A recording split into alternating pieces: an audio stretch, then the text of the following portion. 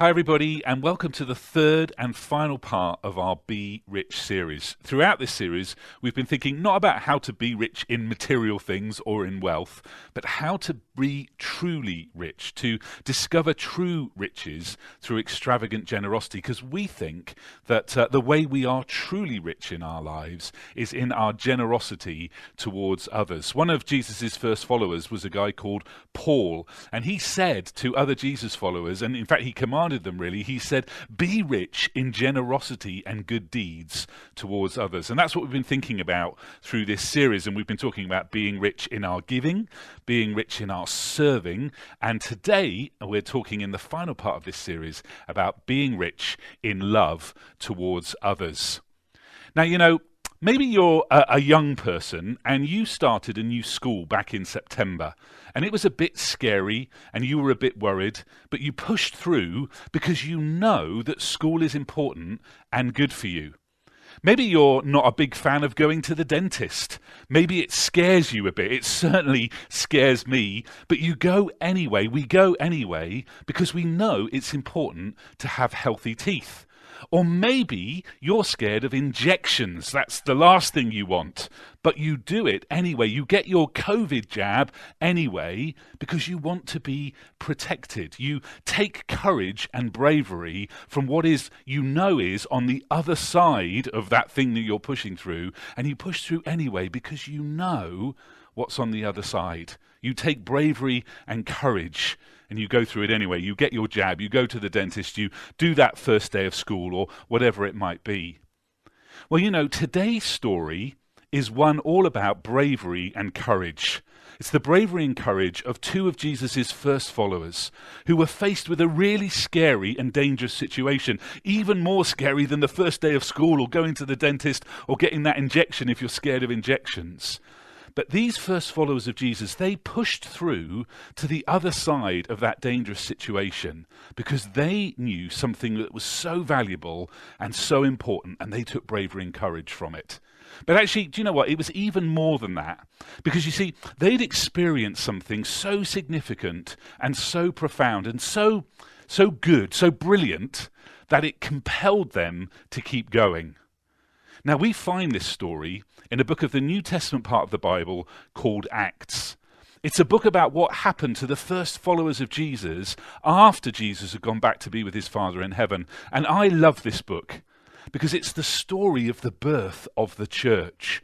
And it's the story about how the good news of Jesus spread way beyond the small geographical place where Jesus had lived and worked.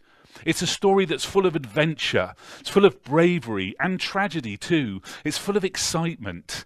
And actually, it's our story. If we belong to a church, if we're part of a church community, it's our story because it's all about the foundations of this thing that we call church.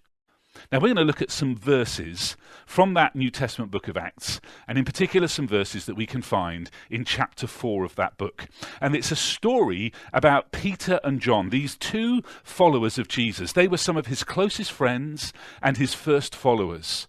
They'd been telling people about Jesus. They'd been talking about what they'd experienced when they lived life with Jesus. They'd been praying for people to be healed as Jesus had commanded them to do. And one of those people that they'd been praying for was a man who had been lame, but who could now walk. And in the outcome that came about from all of that, we hear and see this story taking place. And this is Acts chapter 4. And I'm going to read some verses. You can see them behind me, and I'm going to pause every so often and just reflect on some of the things that are said in those verses. So this is Acts chapter 4, verses 1 to 2. The priests and the captain of the temple guard and the Sadducees came up to Peter and John while they were speaking to the people. They were greatly disturbed because the apostles were teaching the people, proclaiming in Jesus the resurrection of the dead. So let's pause here just for a minute. Peter and John have been telling people about Jesus, about his death and his resurrection from the dead. But some people didn't like it, as we see here. Some people, we're told, were greatly disturbed. So hold on to that. Some people didn't like it. Let's see what happens next. Those people, they seized Peter and John, and because it was evening, they put them into jail until the next day. But many who heard the message believed, so the number of men who believed grew to about 5,000. So they put them into jail, because they can't do anything with them that day because it's late in the evening. So they put them into jail, but actually that didn't stop people continuing to respond to the message, even though they'd seen Peter and John put into jail. So we read on, verses 5 to 7. The next day, the rulers, the elders, and the teachers of the law met in Jerusalem.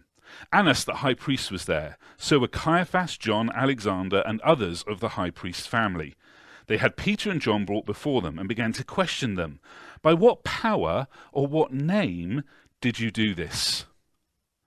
Now this is really serious, because these are the governing rulers and authorities of the day. This is the religious leaders and people who kept the law. So Peter and John are in a really serious situation. They would have known that these people had the power to keep them in jail, or even worse, to have them killed. And it wasn't just physical punishment that they could have been about to receive.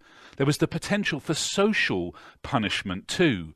They could have been outcast from Jewish society, the society in which they lived and they grew up. They could have been cancelled, I guess is some of the language we might use today. Their livelihoods, their social interactions, their reputation in the community could have been gone with just a word from these people. They could have been removed from religious life too, stopped from going to the temple, kicked out from amongst the people of God.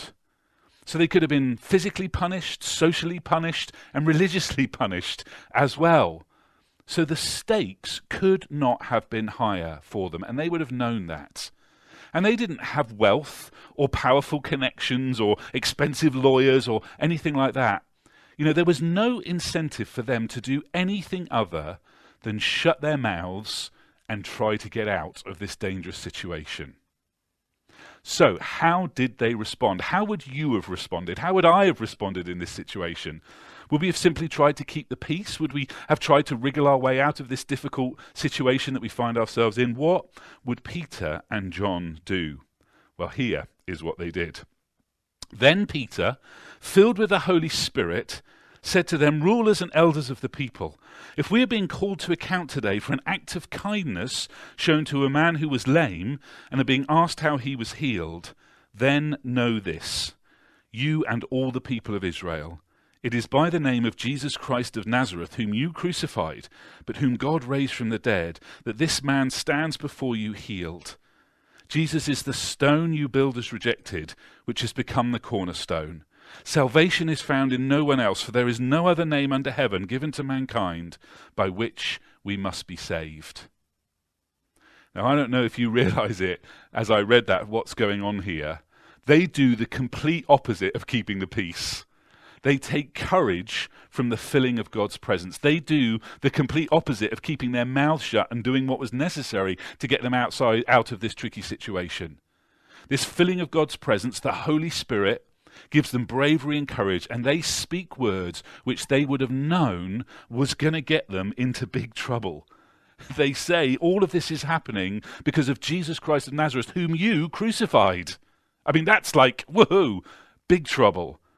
And then they say, salvation is found in no one else, for there is no other name under heaven given to mankind by which we must be saved. This would have caused big trouble because all those other people, all those other religious leaders, they didn't believe that.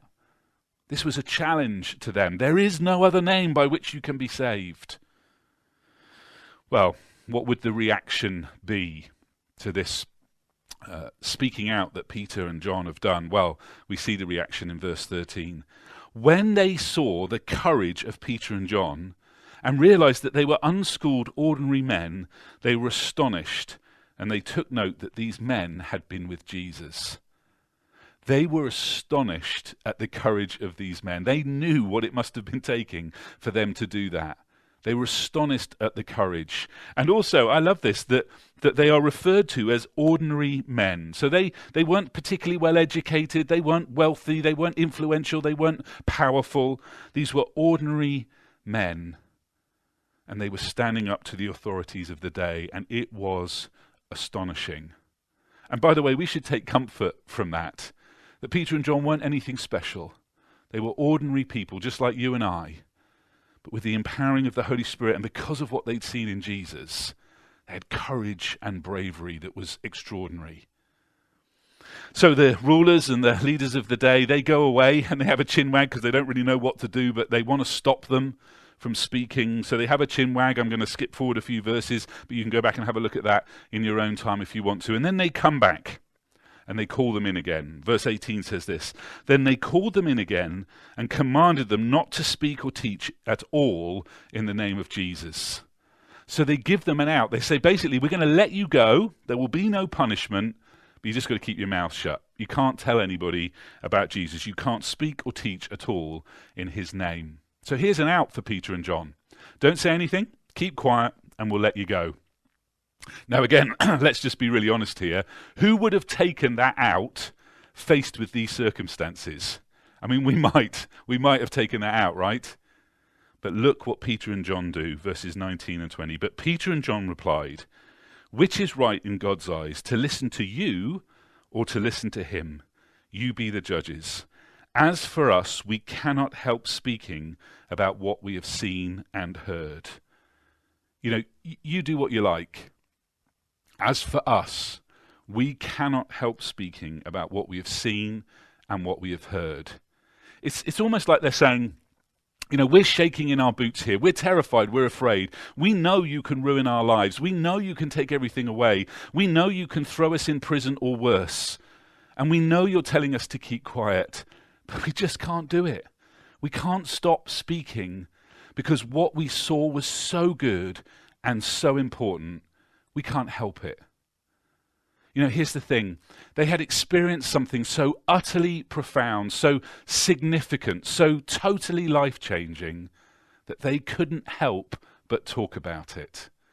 The love that they'd encountered in Jesus, the mission that they'd been called to by him, the sacrifice that they had witnessed when Jesus laid down his life for them, and the power they'd experienced when they encountered Jesus risen from the dead was just too much for them to keep quiet, even when faced with the prospect of jail, or even worse, of social exclusion, of physical punishment.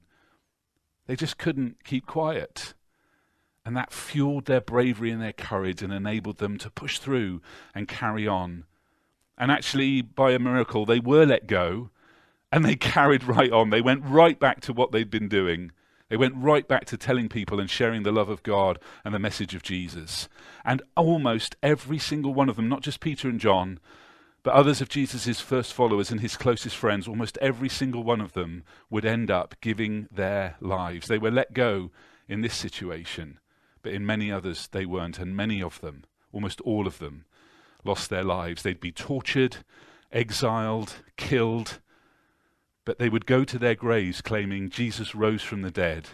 Jesus was who he said he was, and in him there is salvation and there is life. And by the way, I think this is some of the most compelling evidence of the truth of the Christian story. If you're not a Christian, well, it's so great that you're with us at ABC and so great that you're engaging with this series and this talk today. And if you want to know why we believe what we believe, it's because of evidence like this. It's because of the changed lives of people like Peter and John, people who actually ran away when Jesus was arrested, but who, when they'd witnessed him resurrected from the dead, realized he was absolutely who he said he was. And they would go to their graves proclaiming that message. You know, Jesus' last words to his friends and followers was to go into the world and pass on this good news to the people of every culture, every race, every language, and every place on the planet. And they did, because they realized that they had the greatest news ever, that God really does love this world so much that he gave his only son, that whoever believes in him will not perish, but have eternal life. That's the only way any of it makes any sense. And they couldn't help speaking about it. You know, good news is contagious. When you have good news, you can't wait to tell other people about it. And they had the good news, the greatest news of ever. And it was too good to keep them to themselves. They couldn't help speaking about it. And if you're not a Christian, then this is the nub of what Christians believe. And this is the kind of evidence that has us convinced that this is true. So what has all that got to do with our series, with being rich in generosity and good deeds through love? Well, it's this. People of Andover Baptist Church and beyond, friends, church family, we have this same good news. We are the people of good news. The good news that life to the fullest is possible, that God has shone light into the darkness of our world and shown us how to live. The good news that God has given his Son so we can be set free, that salvation is found in him and a relationship with God is possible both now and for eternity. We have this good news that death is not the end. Darkness does not win. We have this good news that when we are lost, we have one who knows the way. And the best possible way for us to show love to our communities and the world in which we live is not to keep quiet. It is to show the way to the one who is the way. And that can start with a simple invitation. Come and see. Come and hear about the God who loves you. It might be an invitation to come and sit with you on a Sunday. It might be an invitation to an Alpha course where you can discover the basic truths of the Christian faith. It might be an invitation to our big quiz night in aid of Tear Fund in November. It might be an invite to a family event, a youth event, a young adults event, a Songs of Praise service. I'm so convinced of this. If we are Christians, and if we don't keep the fact that we're Christians a secret, we don't need to bash people over their head with it or preach to people. Our friends and work colleagues will simply ask us about it one day. They will. And one of the easiest answers we can give is, well, why don't you come and see? Why don't you come and see? Why don't I invite you to a service or a Alpha course or a social event or whatever it is? And introducing people in that simple and gentle way to God is the most generous and loving thing that any of us can do. We can be rich in generosity and good deeds by lovingly praying and inviting people to encounter the love that God has for them. Let's pray together. Loving God, we just thank you for who you are. We thank you for this incredible news that you sent your Son to this earth to put everything right, all the mess, all the chaos, all the pain, and that we get to be in a relationship with you because of Jesus. We thank you that your love is not contained for a few, but it's for everyone, every single person here on earth. And that we pray that you will give us the strength, Lord, to reach out to others, to share our faith, share the hope we have, and to invite people to get to know you and to encounter your love. Amen. We're going to play a song now that really speaks into what Chris was talking about, this idea of just sharing God's love, inviting people to get to know God. It's called Come to the Table. And I love to think of God just inviting every single person who wants to get to know him, who's interested or curious about faith, to come to the table and to be with Jesus. So feel free to sing along as you sit, just take in the words. And let us just reflect on what Chris has been sharing with us this morning.